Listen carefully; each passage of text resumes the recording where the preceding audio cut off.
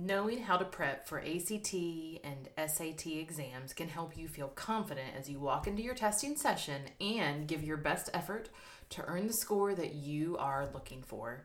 Today, we are going to talk about how you can best prepare for SAT and ACT exams. Hey there, I'm Courtney and I'm the founder of Confused to College Ready. With over 15 years experience as a mental health therapist turned school counselor, I am bringing my experience and expertise to help you navigate the college search experience. My goal is to serve students and their families and unlock the secrets to college searching. Stay tuned.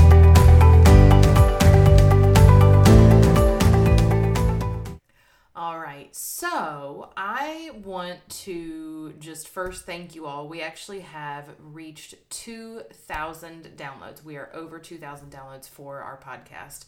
And that is completely thanks to you all, as you have been sharing our podcast, as you have been just enjoying it and letting other people know. So I just want to say thank you. It is such an honor for me to be able to serve, and I greatly appreciate your support.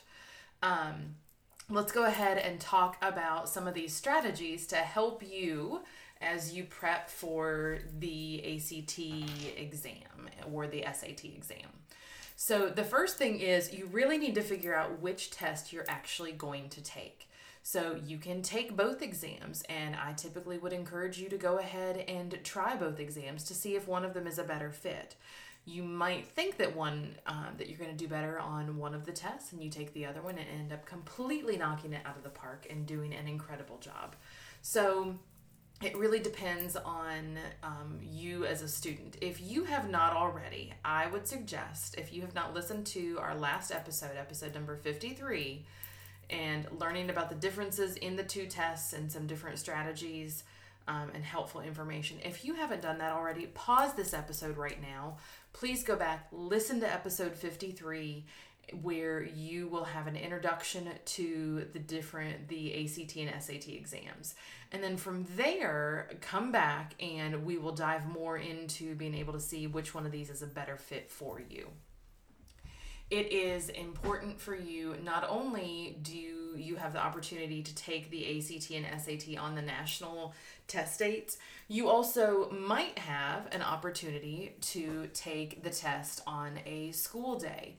So it's important that you are aware of different free options for you to test in your state. Now, your state might not have that, but they might. And so we don't want you to end up missing out on a free opportunity to take a test. So for example, I live in South Carolina, and my state offers students in their third year of high school an opportunity to take the ACT or SAT for free. And so some of that's going to depend on the school about what is being offered for you, but I would absolutely encourage you to take a look, talk with your school counselors or administrators, whoever it is that is overseeing those tests, to find out if there is a free option for you to test at your school. The other thing is, for students that qualify for free or reduced lunch, I want you to be aware of the different fee waivers that might be available for you, and that is also something where you would want to make sure that you have talked to your school counselor about that, to find out what kind of proof you need to be able to provide to get that fee waiver to be able to take the test for free. If you are able to take the ACT or SAT for free, another thing that you might be able to get from either College Board or ACT are some application fee waivers when you are actually applying to college. So number one is you want to take a look at what test you are going to take. If you listened to the podcast from last week, one of the things that I also talked about is the difference in what you need with in taking those tests and different strategies to help you decide what is going to be the best fit. One of the things that the tests will also do is they actually will super score. So you can take the test multiple times, and it will take the higher of. So let's say that you took the SAT twice. One time you did better on English and reading. The second time you did better on math. And they're going to take the higher of those two scores and bring them together for a super score that your college would look at that information. So you want to be able to decide what test you want to take. The next thing that I would recommend is be aware of taking different practice tests. So that might be something like taking the PSAT at your school when that is offered in October typically, and that can often happen in sophomore year and junior year. It can give you a really good idea of what your strengths are as well as what you need to study so that you can improve the next time. Once you actually take that ACT and SAT, you also are going to have a better idea of what to study. So number one is looking at choosing which test you're going to take. Number two is looking at taking those practice exams, and that ties right into number three is understanding the content of the material that's being covered on the test versus being able to know what the test taking strategy is. So your content is really looking at how does the reading test, what are the different subjects for that? What is it that you can have an expectation on? What do you need to know as far as algebra? Do you need to know geometry and trigonometry? Do you need to know algebra 2? So when you are taking the PSAT, it's not going to cover as much of that content in depth as what the actual SAT is. So, and the ACT. When you look at that PSAT versus SAT, and when you look at SAT versus ACT, there are some comparison charts so that you can see what you might get. It's not a foolproof guarantee, but you could see what you might get if you were to look at your PSAT score, what might you get on the SAT? Or you can look at some equivalencies. If you get a certain score on the ACT or SAT, what might that be if you took the other test? And then, so that's going to help you know what to study. So number one is choosing what test you're going to take. Number two is looking at taking some practice tests. Number three is understanding that content versus test strategy. So we talked about knowing some of the differences of what is going to be expected for you on that test. The other part of that is the test taking strategy. So it is knowing what the makers of the test are looking for when they ask you a certain question. If there are certain things with reading that you need to take a look at, what is it that the test makers are wanting you to be aware of as you are reading that passage, and then how that pertains to answering the questions. If you are given 5 answer choices, 4 answer choices, is there a way for you to easily eliminate answers or to know what that question is asking for? Maybe the question says, what's the best answer? Maybe it uses the word and or in the question. And so knowing some of that content and the strategy behind those tests can help you know what steps to take next. So again, number one, just going back to recap, you've got choose what test you want to take. Number two is look at taking those practice tests. Number three is understanding the content of the test and what it's looking for versus the test taking strategy. The number 5 is, number 4, I apologize. Number 4 is looking at different free resources that are available to you.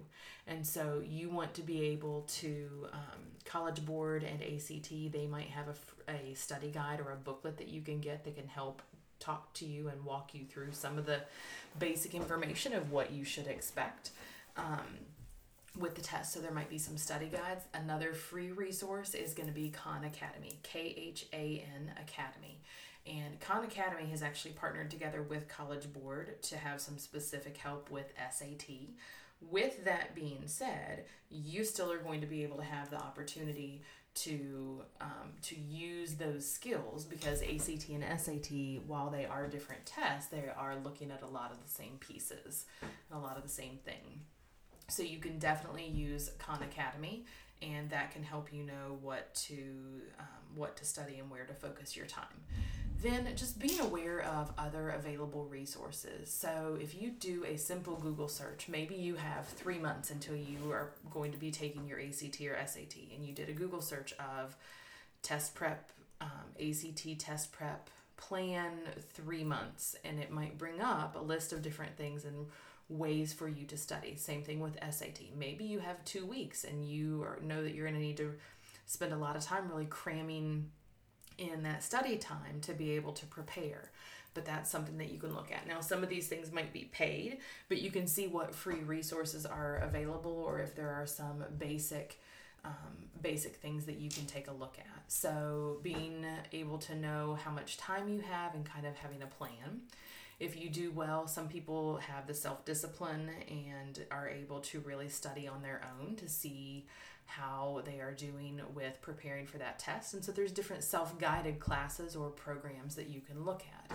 Other people, you might want to be able to have a group that you are studying with, or maybe you need to be able to go into a class face-to-face rather than being on the computer. Maybe you need to have some individual time with someone to be able to help you. Some of this is certainly going to depend on your financial situation and what you are able to afford, in addition to the fact that that some of it's going to depend on how you as a student learn. And so being able to consider that is incredibly important, and we want to make sure that you are looking at the best resources for you, but also something that you are going to be able to afford and that is sustainable. Know that there's not a guarantee of studying and, raising your score. There's not a guarantee, but it can absolutely be worth it to be able to look at just some of those study strategies and being able to look into the programs. You might find someone on TikTok. You might find someone on YouTube. You might find someone who is using a different social media platform to be able to give you some of those hints and tips. So just be aware, do your research, and be aware of some of those other resources that are available to you.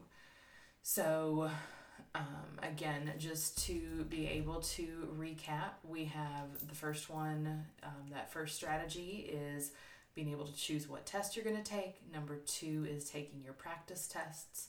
Number 3 is understanding the content of the test versus the test taking strategy.